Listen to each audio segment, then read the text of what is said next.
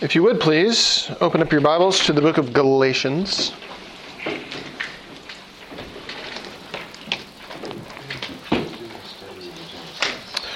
So Galatians, we've been for a little while studying Genesis, and right now we're hopping around in the New Testament looking for places that use Genesis, essentially, theologically, as their basis.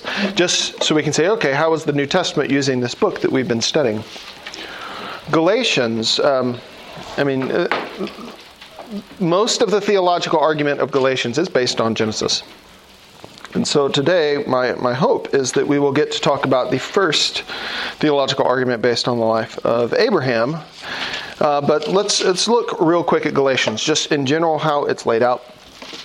So if you open up to Galatians 1, what we've got there is we've got, of course, you've got a salutation, but very soon after the salutation, Paul really, you could say, goes on the attack. There are happy letters of Paul, and there are not happy letters of Paul. And this is one of the not happy letters of Paul, because they are flirting with heresy. They are flirting with apostasy. And so Paul, this is very serious to Paul. And so this is not a joyful letter at all. Certainly not for quite a bit of the book. He says in verse 6, I am astonished that you are so quickly deserting him who called you in the grace of Christ. And so that's the note he starts off this thing with. You've got there, for the rest of that chapter, you've got Paul talking about his calling by God. You've got chapter 2, 1 through 10, Paul talking about how he was accepted by the apostles. We'll come back to it real quick. Paul opposes Peter in verse 11. We'll spend a good bit of time on this. And the next part, which is in verse 15, he really starts to jump into the theological meat of the letter. And I think the best way to see this is verses 15 through 21 is just general. Here's the topics I'm going to cover. All right. He basically states his theology. He doesn't try to prove anything at this point. He's just like, here's the right way to look at things.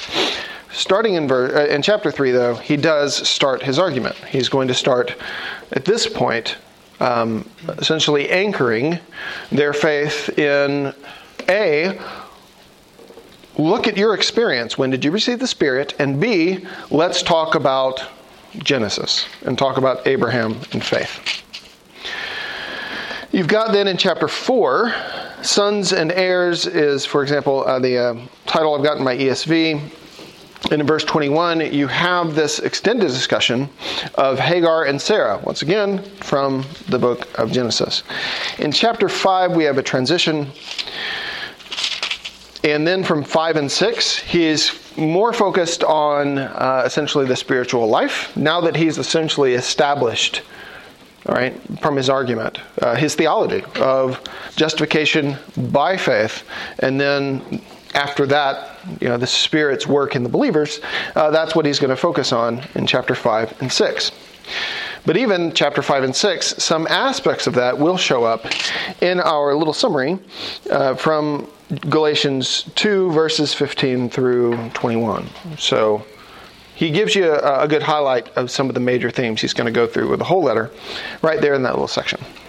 All right, so that's the book of Galatians as a whole. So now back to the beginning. For those of you who are not overly familiar with Galatians, what we're going to do is we're going to read through it. And the first part really will provide, all we need, I think, is minor commentary. There are a few tough spots in the book that are hard to understand.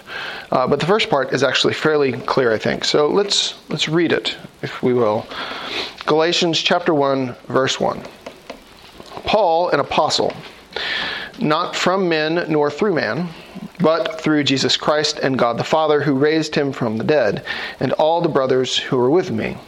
To the churches of Galatia, grace to you and peace from God our Father and the Lord Jesus Christ, who gave himself for our sins to deliver us from the present evil age, according to the will of our God and Father, to whom be the glory forever and ever. Amen. You've got there in verse 1 that not from men. It's in like long dashes separated in the ESV. It's like a parenthetical note.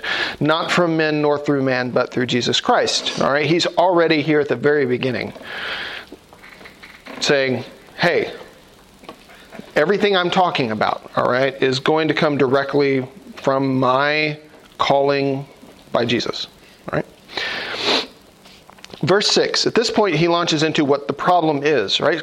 The Galatians are receiving a letter. They may not know that Paul is upset until they get to verse 6, at which point it's really clear. I am astonished that you are so quickly deserting him who called you in the grace of Christ and are turning to a different gospel.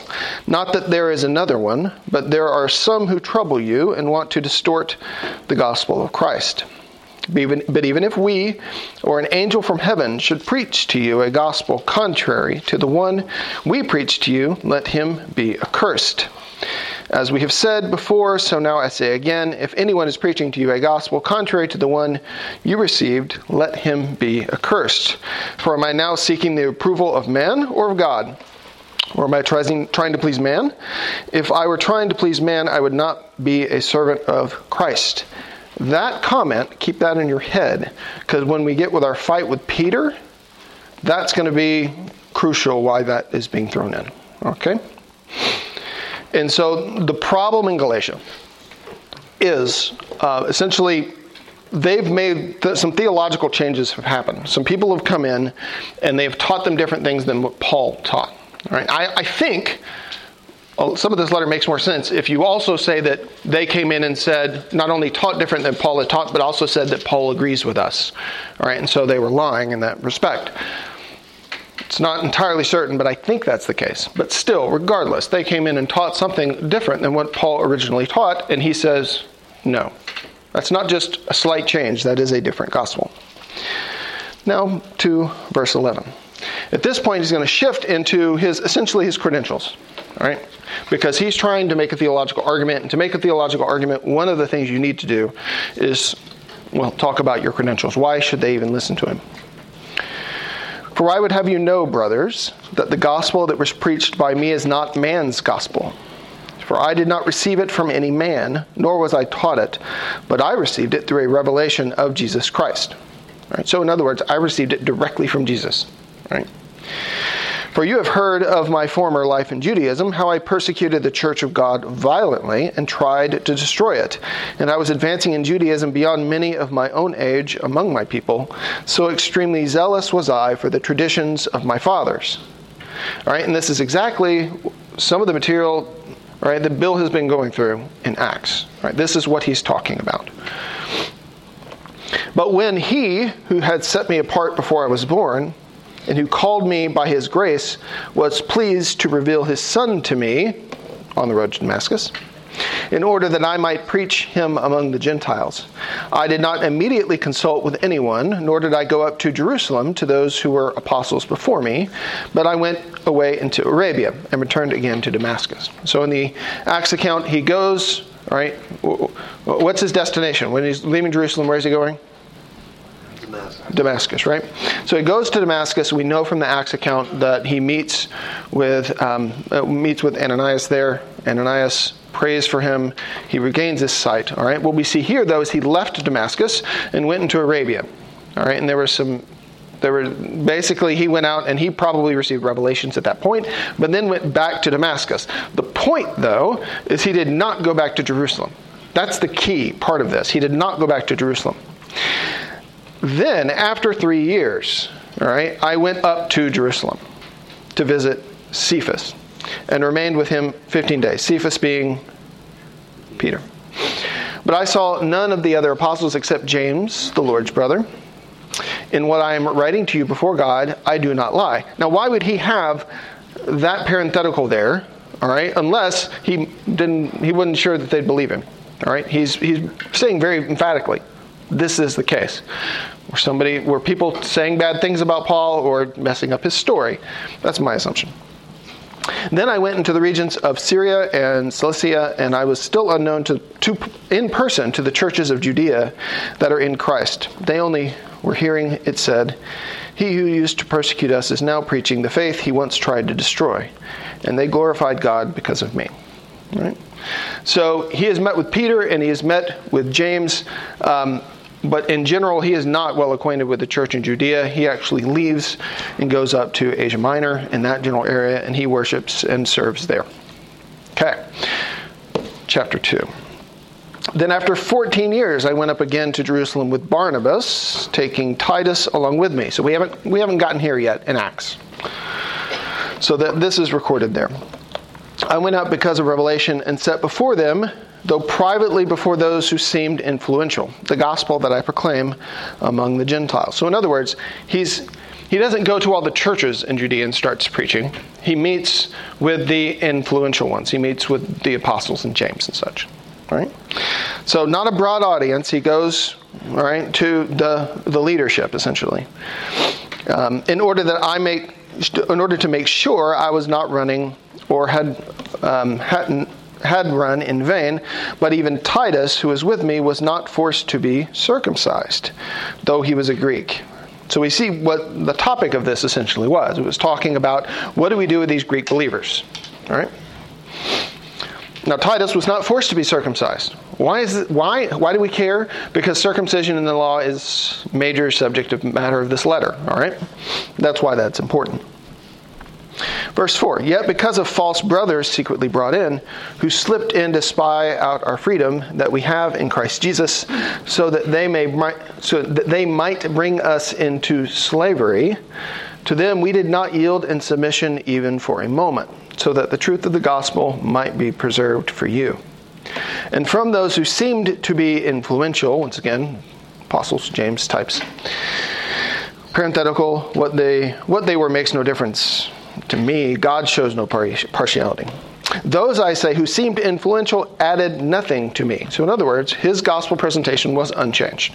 Independently received from Jesus, but unchanged by the apostles. All right? They're like, agreed. Okay? On the contrary, when they saw that I had been entrusted with the gospel to the uncircumcised, just as Peter had been entrusted with the gospel to the circumcised, for he who worked through Peter for his apostolic ministry to the circumcised worked also through me for mine to the Gentiles. And when James and Cephas and John, who seemed to be pillars, perceived the grace that was given to me, they gave the right hand of fellowship to Barnabas and me, that we should go to the Gentiles, and they to the circumcised. Only they asked us to remember the poor, the very thing I was eager to do. Okay? So he's talking about essentially at this point, I received my gospel independently from the apostles. However, I'm totally in sync with them. All right? I'm preaching, working for a long time, go 14 years later, or I guess really it would be 17 years later, after his initial conversion, I meet with them and they're like, we are all in agreement. All right? And not just agreement. This is great. You go to the Gentiles, we'll work with the Jews. Very amicable. Everything is good. Until the next paragraph. So verse 11. All right, so Paul is not working in Judea. Paul is working outside. Paul is in Antioch. But when Cephas came to Antioch, I opposed him to his face, because he stood condemned. For before certain men came from James, he was eating with the Gentiles. Is it okay for a Jew to eat with Gentiles? Pre-conversion or post? Right? Right? For an Orthodox Jew, eating with a Gentile is going to be a problem. Right? Because there are going to be all sorts of unclean things there, and they're unclean. This is generally going to be a problem. However, before certain men showed up, Peter, right, and this is one of the major subjects of the epistle, Cephas here was hanging out with the Gentiles. It was fine. Everything was fine. But when they came, he drew back and separated himself, fearing the circumcision party.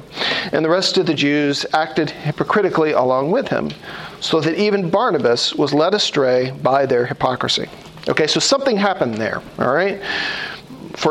We haven't discussed this so much. I mean, well, it's not been made emphatic that Jews can eat with Gentiles. All right, it's very much implied by earlier discussions. Right, Titus was not required to be circumcised; he would have been by the law. So therefore, there's a loosening. There's a change in the relationship between believing Gentiles and believing Jews, already established at this point. When you've got, in this particular case, when you've got Peter eating with Gentiles, all right, Gentile believers, it's okay. Except then, there's some peer pressure.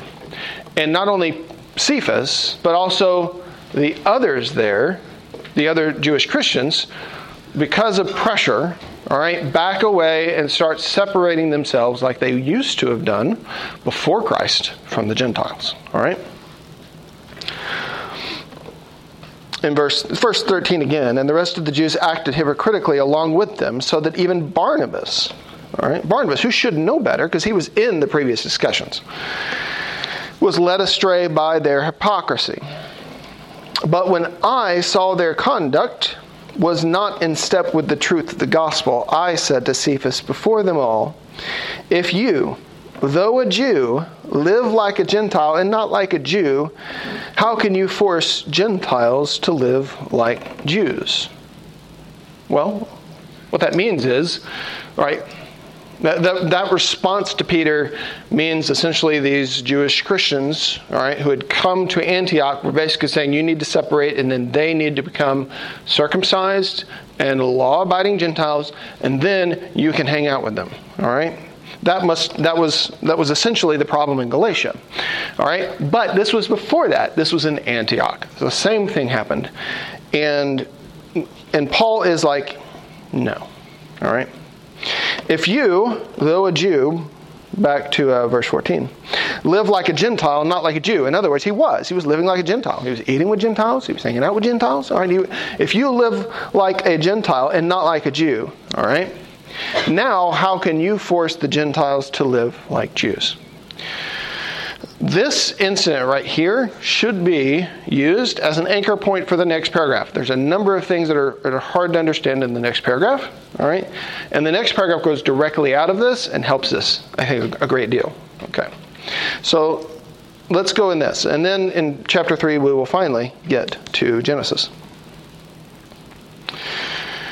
We ourselves, verse 15, are Jews by birth, and not Gentile sinners. Yet we know that a person is not justified by the works of the law, but through faith in Jesus Christ. So we also have believed in Christ Jesus in order to be justified by faith in Christ and not by the works of the law, because by works of the law no one will be justified. Okay. Who's the we? All right, it's a big question right here in verse 15. Who's the we? Is it Gentile believers generally, or is it Paul and Peter? All right. There's some ambiguity here, and I think it's actually probably on purpose. Because what Paul is essentially doing here is he is going from a concrete situation, the situation in Antioch, and just sort of bleeding into his theological argument. All right? Because in this case, whether you read it as him talking to Peter, and maybe Barnabas and those there, or him just talking generally, both are true, all right? Both are definitely true. And so there's this like, we being Jews, all right? And so now he just kind of launches into theology, and he just sort of very smoothly transitions into the subject matter of what's going on specifically in Galatia, all right? So we ourselves are Jews by birth and not Gentile sinners. Yet we know that a person is not justified by the works of the law, but through faith in Jesus Christ. So we also have believed in Christ Jesus, in order to be justified by faith in Christ and not by the works of the law, because by the works of the law no one will be justified. It's the next verses that are a little confusing. But if, in our endeavor to be justified in Christ, we too were found to be sinners, is Christ then a servant of sin? Certainly not. For if I rebuild what I tore down, I prove myself to be a transgressor. For through the law I died to the law so that I might live to God. All right? What does it mean, all right, to be found sinners, being justified in Christ, And what does it mean for Christ to be a servant of sin? And what would it mean in verse 18? For if I rebuild what I tore down, I prove myself to be a transgressor. Okay? Let's think about the Peter situation. All right? Think about Peter's situation. Why was Peter justified? In what way was he justified? By believing in Jesus. All right? And that's going to be the theological point in chapter 3. All right? Justification is always and has always been by faith. All right? That's the Abraham argument. But he hasn't made the argument yet. All right? So Peter was justified in Christ. And so in verse 17, but if in our endeavor to be justified in Christ, we too were found to be sinners, is Christ then a servant of sin? All right, what's a sinner in this context? Right. You've got Jews, okay? All right? They have the law. All right, you can say with or you can say under, okay? And then you have Gentiles, all right? And you could also put on, in this category based on the Gospels, Jews who were technically under the covenant but not believing. Or you could say instead, they didn't follow the covenant. Like, for example, Jesus was often critiqued for hanging around with tax collectors and sinners, all right? That doesn't mean he was hanging around with Gentiles all the time. He did spend some time with Gentiles, but he spent a lot of time with rebellious Jews as well. All right?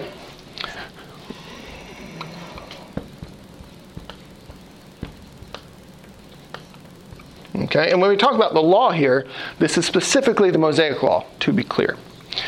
Okay, so these people, this is the category, all right, of sinners. Okay, in this terminology. Those who are not under the law. In the Antioch incident, where is Peter? Which category is he in? Here's the thing. He's here. Why? Because he's not following the law. He's hanging out with Gentiles. In other words, Peter is a sinner. Don't think of it in terms of Peter is committing transgression against God. Think of it in terms of the categories. Here's the hypothetical Paul is trying to argue. All right? Peter lumps himself in Antioch with this group of Gentiles. All right? And so therefore he is now not functioning under the law. But is Peter righteous? Yes, Peter is actually righteous. And here's the thing, right? Theologically, this would have been the belief, right? This is the righteous category. This is the unrighteous category. All right? What they learn when Jesus comes very clearly, all right, is though you can still be in this sinner category, you can still be righteous. All right? By faith. So Peter is acting like a sinner, though not being one. All right, not a transgressor of God's moral will. He's hanging out with the sinners, yet is righteous by faith. What does he do then? All right, he then gives in to peer pressure, all right, and then starts implying that the Gentiles need to follow the law. What's he doing at that point?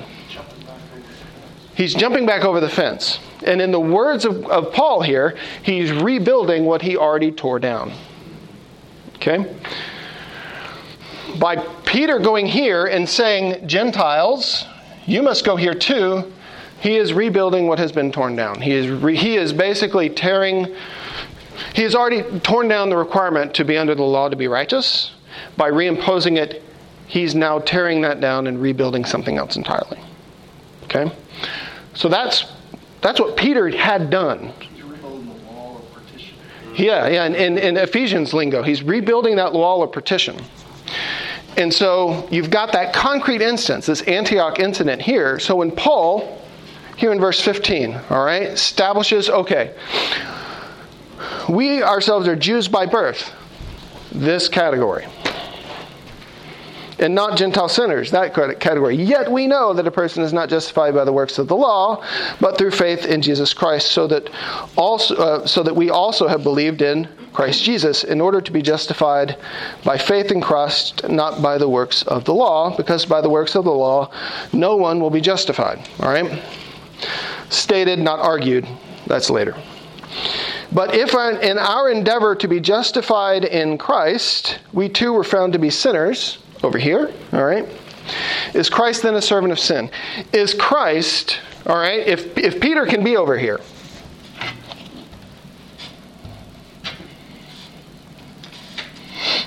if Peter can be over here, and if Paul can be over here, then Jesus can be over here. So that's the question. Is now Jesus a servant of sin? Is he a minister of sin? Is he trying to create sin? No, right? Certainly not, is his argument. And this, reaching to the end of the epistle, you've got two places at least, two only that I know of, where Paul basically, once again, argues for how do you fulfill the law? He's two different places. He says, just like Jesus had said in the Gospels, all right? Love God, love your neighbor. Twice he says at the end of the epistle, all right? Loving your neighbor fulfills the law. Carry one another's burdens and thus fulfill the law of Christ. All right? And so he's going to deny that this makes Jesus a proponent of sin. Because it doesn't. Because the law still will get fulfilled. At least the righteous requirement of the law will still be fulfilled. But once again, argument comes later. For if I rebuild what I tore down, I prove myself to be a transgressor. And this is the thing, right? If you jump from this category to this category and then change your mind, you prove yourself to be a transgressor. Right? Because you messed up. Because you changed your mind. And now you told them one thing and now you're telling them something else. You prove yourself to be a transgressor. And that's Paul's point in Galatia, saying, I haven't changed. You changed. Right? You added circumcision in the law. All right? I didn't change. My gospel never changed. And if anyone ever tells you another gospel, they're anathema. All right? So that's what those verses mean. And it fits in perfectly with the Antioch incident. That's why it's there. All right? Paul's basically saying, I'm doing what Peter did not do. All right? I'm holding to this. Poor Peter. But, all right? It's a good illustration for what he's trying to do here. And then verse 19, for through the law I died to the law so that I might live to God. And living to God is going to be a major topic in the next verses, in the next chapters. I have been crucified with Christ. It is no longer I who live, but Christ who lives in me. And the life I now live in the flesh, I live by faith in the Son of God, who loved me and gave himself for me. I do not nullify the grace of God. For if righteousness were through the law, then Christ died for no purpose. Once again, a theological point. And this will come up again, right? Because everything mentioned here is re-argued. Right? If righteousness could come through the law, he'll say this later. If righteousness could come through the law, Jesus would not have come. But righteousness can't come through the law, so therefore Jesus came. All right? That's going to be his argument later. But he makes the point now. So now let's actually start the argument. Chapter 3. All right, at this point, he's been making theological statements. He's set himself up against Peter. All right, he showed in chapter 1 his astonishment with the Galatians. Once again, he will now make his feelings very clear about the Galatians and what they're doing. Oh, foolish Galatians, who has bewitched you? It was before your eyes that Jesus Christ was publicly portrayed as crucified. Let me ask you only this. Did you receive the Spirit by the works of the law, this side, all right, or by hearing with faith?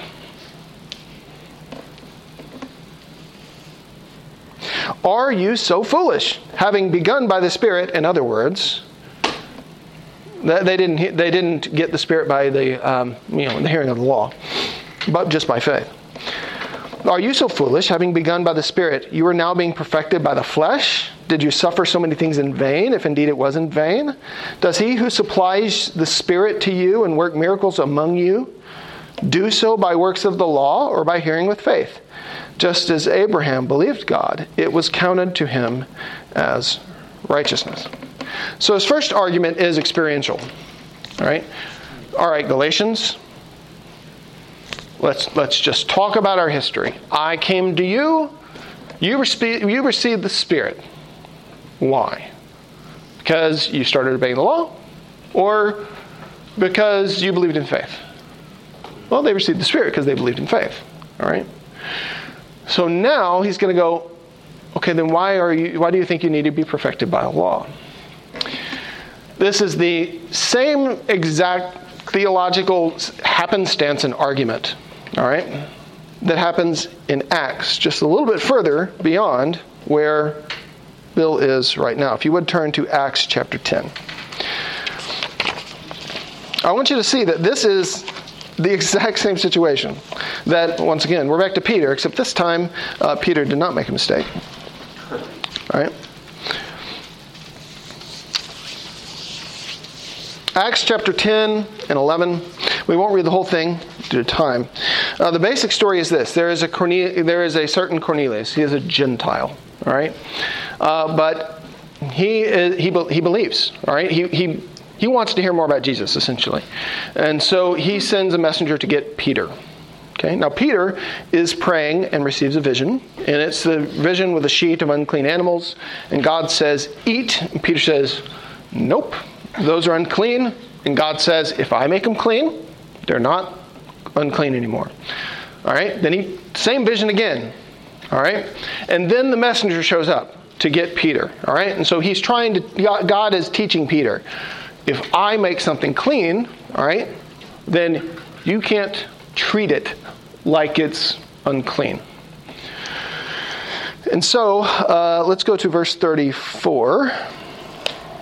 So all of that is the beginning of chapter 10. And when we get to verse 34, Peter's there at Cornelius' house. He is with a Gentile at this point, all right? And the paragraph before, Cornelius had talked about how he essentially had received like a vision to call Peter. So verse 34, so Peter opened his mouth and said, truly I understand that God shows no partiality. What does that mean? Well, this is a Jew-Gentile thing, right? God had decided to pick out some Gentiles here. But in every nation, anyone who fears him and does what is right is acceptable to him. As for the word that he sent to Israel, preaching good news of peace through Jesus Christ, he is Lord of all. You yourselves know what happened throughout all Judea, beginning from Galilee after the baptism that John proclaimed, how God anointed Jesus of Nazareth with the Holy Spirit and with power. He went about doing good and healing all who were oppressed by the devil, for God was with him. And we are witnesses of all that he did in the country of the Jews and in Jerusalem. They put him to death by hanging him on a tree, but God raised him up on the third day and made him to appear, not to all the people, but to us who had been chosen by God as witnesses, who ate and drank with him after he rose from the dead. And he commanded us to preach to the people and testify that he is the one appointed by God to be judge of the living and the dead. To him, all the prophets bear witness that everyone who believes in him receives the forgiveness of sins through his name. Okay? He preaches the gospel to them. All right? And now a corollary is going to happen to what happened in Galatia. All right? While Peter was still saying these things, the Holy Spirit fell on all who heard the word. Note, there has been no law talk. There has been no you must be circumcised. There's none of that stuff. The Holy Spirit fell on all who heard the word. And the believers from among the circumcised who had come with Peter were amazed. All right? They were surprised. They didn't expect this. Because the gift of the Holy Spirit was poured out even on the Gentiles, for they were hearing them speaking in tongues and extolling God. And then Peter declared, can anyone withhold water for baptizing these people who have received the Holy Spirit just as we have? And he commanded them to be baptized in the name of Jesus Christ. Then they asked him to remain for some days. All right? Now the apostles and the brothers who were throughout Judea heard that the Gentiles had received the word of God. All right? Ooh, we got to find out about this. So when Peter went up to Jerusalem, the circumcision party criticized him, saying, "You went to uncircumcised men and ate with them." And then Peter tells the story. Go to verse 15. "And as I began to speak, the Holy Spirit fell on them just as on us at the beginning. And I remembered the word of the Lord, how he said, 'John baptized with water, but you will be baptized with the Holy Spirit.'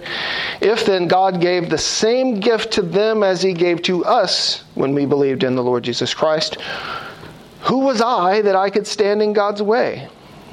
When they heard these things, they fell silent. And they glorified God, saying, "Then to the Gentiles also God has granted repentance that leads to life."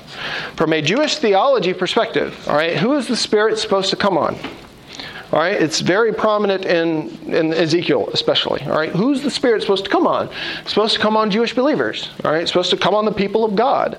Or in Joel, all right, the Spirit's going to come upon the people. All right, and then the Spirit comes upon some Gentiles. So what does this mean? Well, it means they become the people of God, right?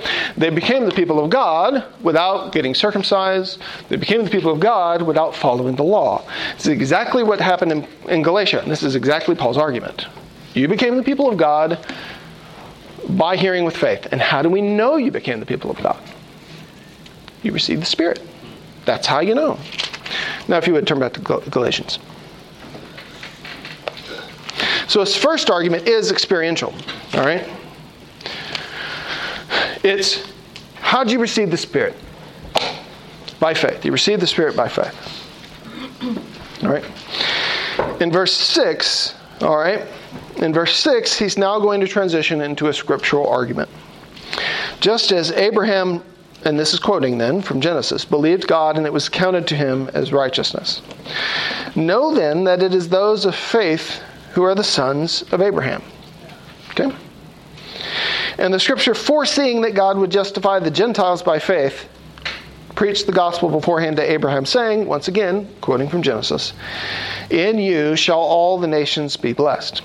So then, those who are of faith are blessed along with Abraham, the man of faith.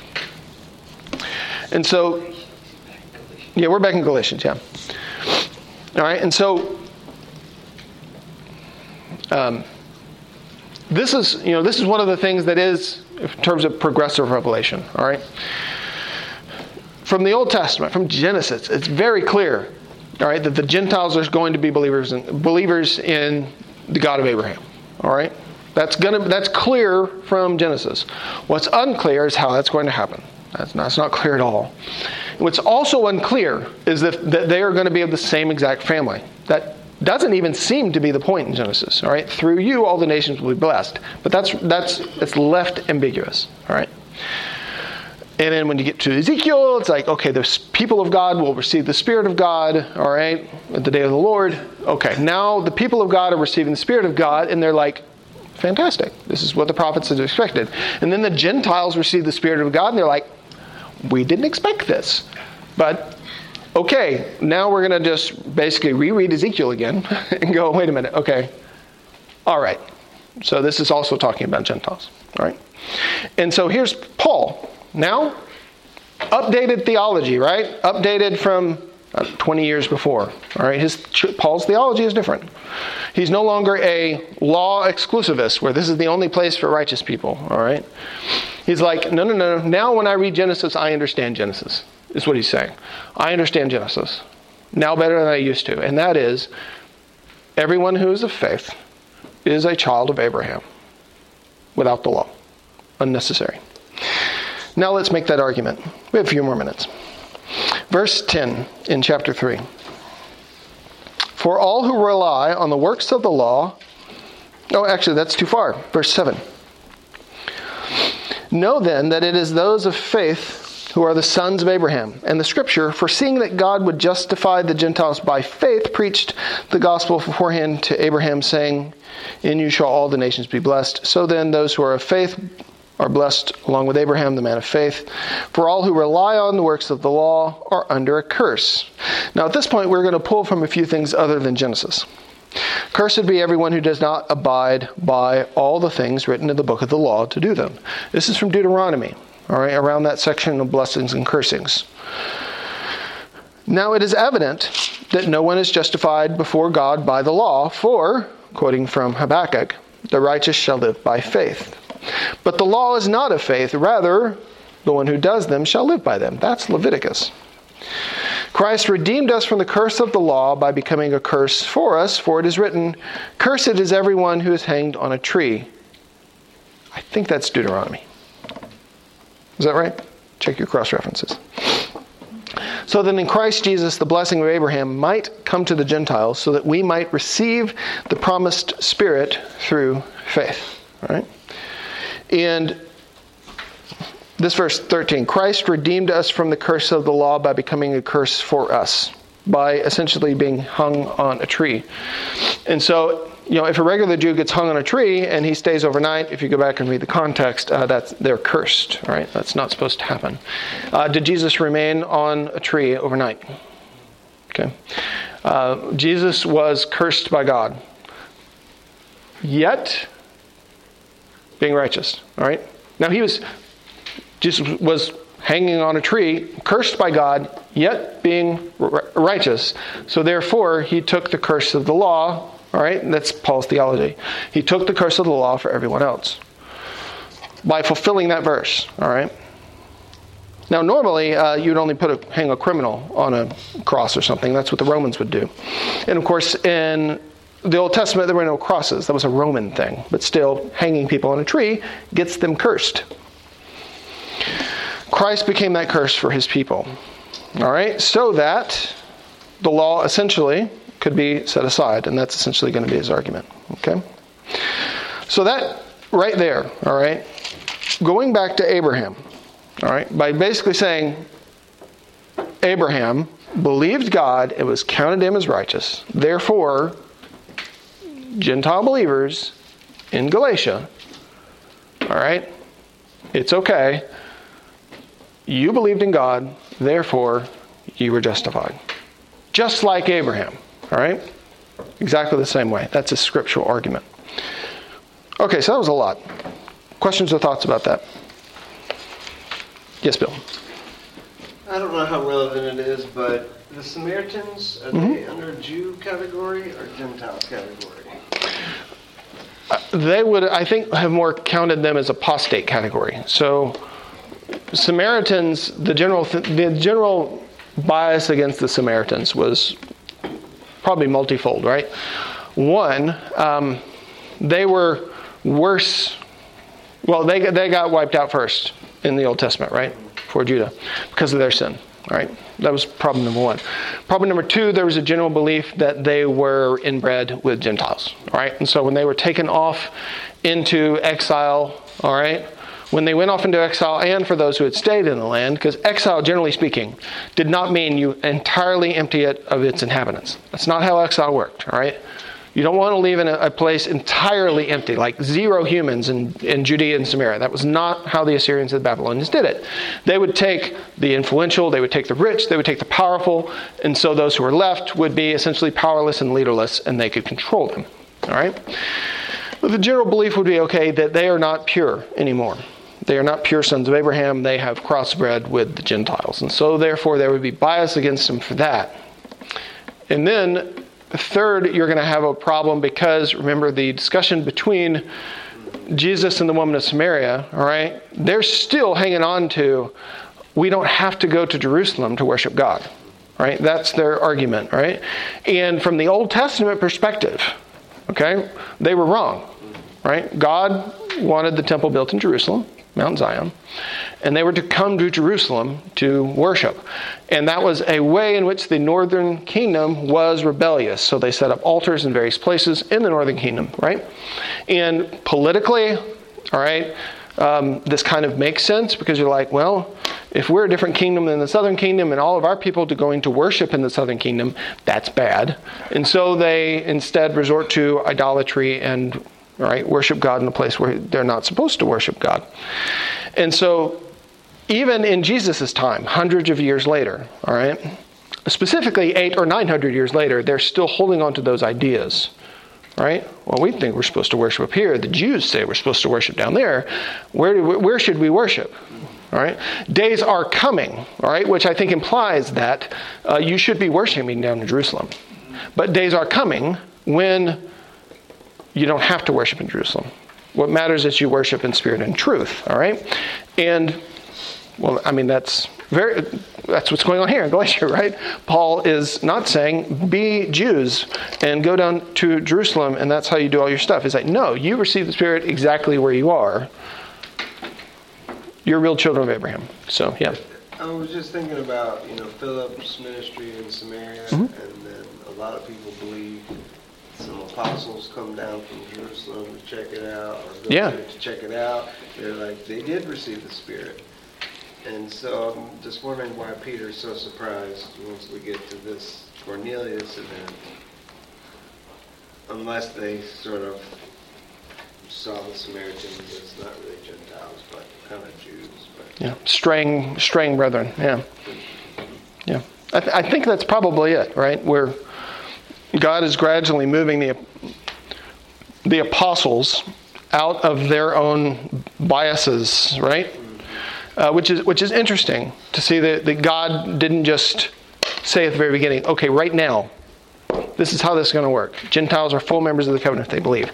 It's not how it happened, all right? God revealed it through them through experiences they had, right? It's the Samaritan example first of, okay, apparently the Samaritans can really be believers, all right? And then it's the Gentile example. Okay, apparently they can be believers too. Not through, vocal revelation, all right? Not through that. You could read Genesis and see it if you know to look for it there. But this is Paul after he's now seen, at this point, thousands of Gentiles receive the Spirit, right? Because by the time he went to Galatia, he'd been ministering for decades, essentially.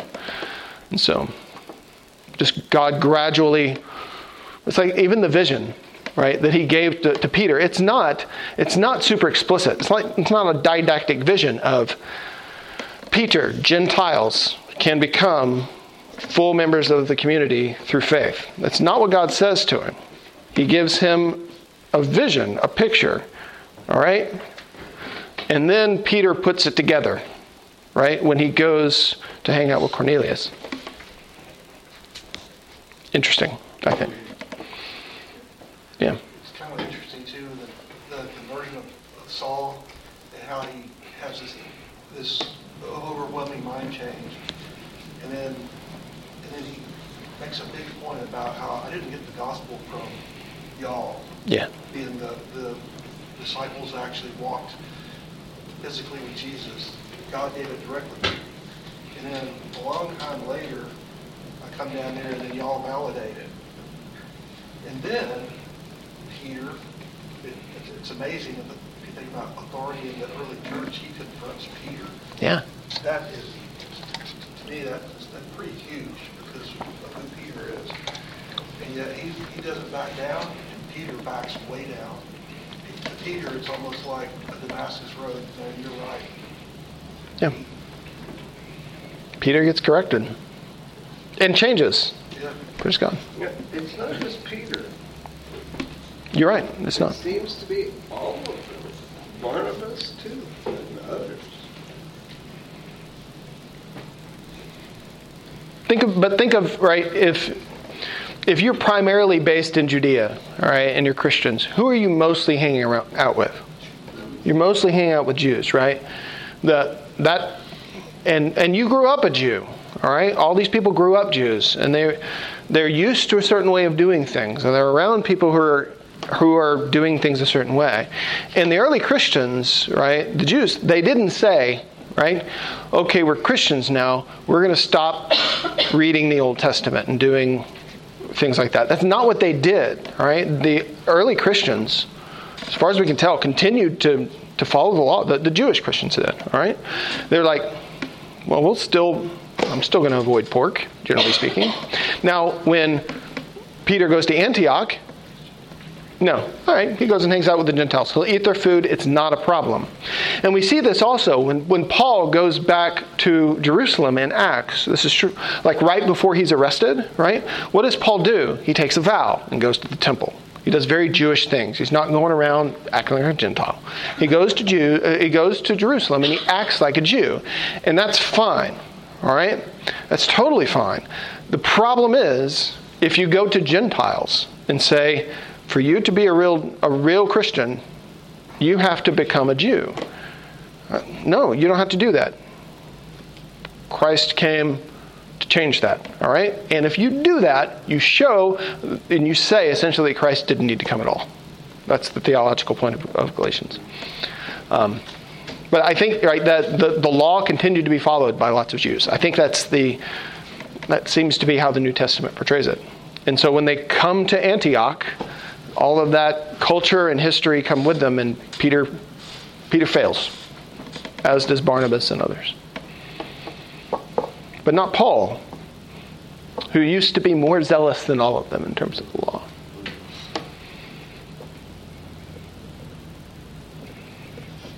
It's interesting. That's one of the things about the New Testament and the Bible in general. It doesn't whitewash our heroes, right? Peter was a sinner,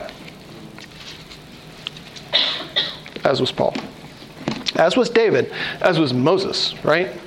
What greater prophet is there in the Old Testament than Moses? And Moses didn't get to go into the promised land because of what he did, right? All these people are sinners, as are we.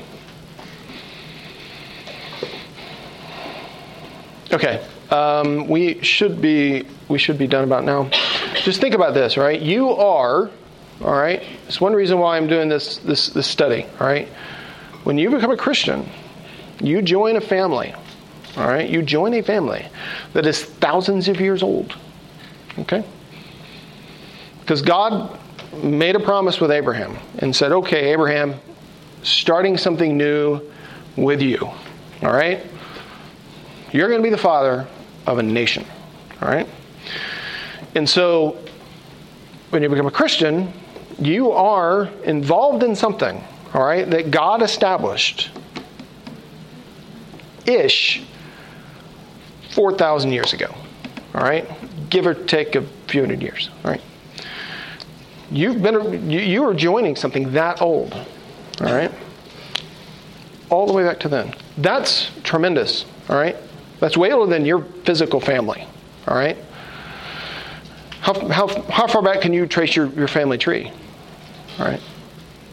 Probably not very far. Well, from a faith perspective, even though we may not know a lot of the links between us and Abraham, we ultimately have to trace it back to Abraham, all right? And so you are a part of the biggest family the world has ever known when you believe in Christ, all right? Gentile or Jew, doesn't matter. When you believe in Christ, you become a part of that family. So think about that, and thank God for that, all right? Thank God for that, because you are a part of something. You're not just adrift in the world. You were bought with a price, all right? You belong to something. So think about that today as you sing and as you pray and as you listen and as we all worship, okay? Chip, will you pray for us, please?